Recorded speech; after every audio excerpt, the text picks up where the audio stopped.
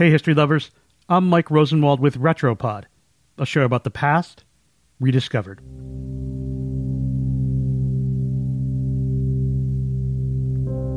September 11th, 2001. Lieutenant Heather Penney waits on a runway at Maryland's Andrews Air Force Base, ready to fly. That morning, 2 commercial airliners crashed into the World Trade Center towers in New York. A third flew into the Pentagon. A 4th hijacked airliner seemed to be hurtling toward Washington. Penney had a simple mission: stop it. She didn't have ammunition or missiles, though. She didn't have anything to attack the plane with except her own plane. So that was the plan. Penney and her commanding officer would fly their fighter jets straight into the hijacked Boeing 757.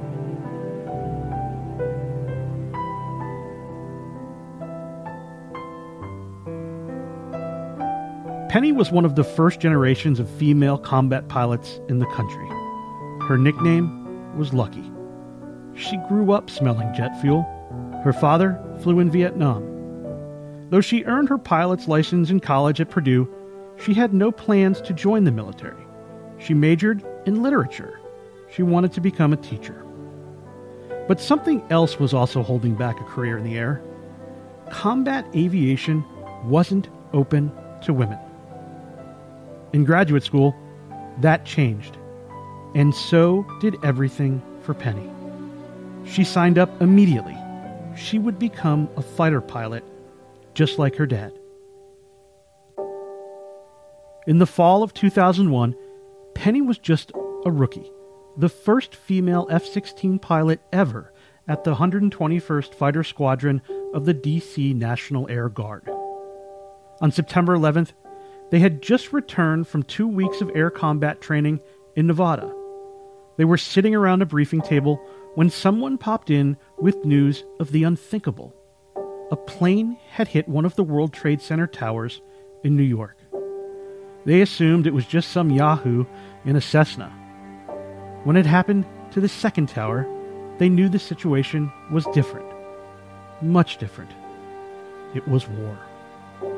But in the monumental confusion of those moments, it was impossible to get clear orders. Nothing was ready.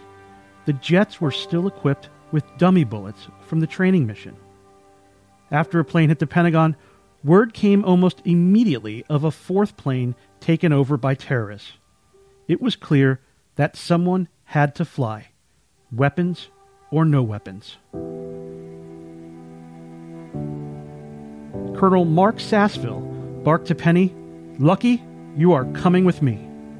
She climbed in and rushed to power up the engines.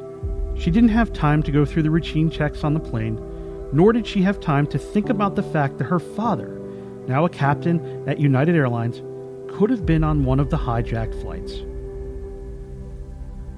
The crew chief still had his headphones plugged into the fuselage as Penney nudged the throttle forward. He ran along pulling safety pins from the jet as it moved ahead. Soaring into the air, they strategized how to hit their target and survive. They hadn't, of course, ever trained to bring down airliners, but their chances at ejecting just before impact were slim. Penney believed that if they were successful in their mission, this would be the last time she ever took off. Penney and Sassville, though, never had to complete that mission. After flying for hours, the two learned that United 93 had already gone down, not in D.C., but in a field in Pennsylvania.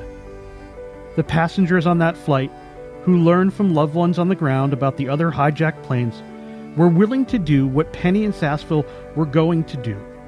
Anything. They fought the terrorists, forcing them straight into the ground.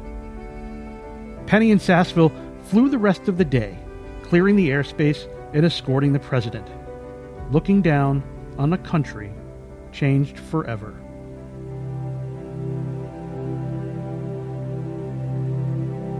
I'm Mike Rosenwald. Thanks for listening. Special thanks to Steve Hendricks for reporting the story for the Washington Post. And for more forgotten stories from history, Visit WashingtonPost.com/retropod.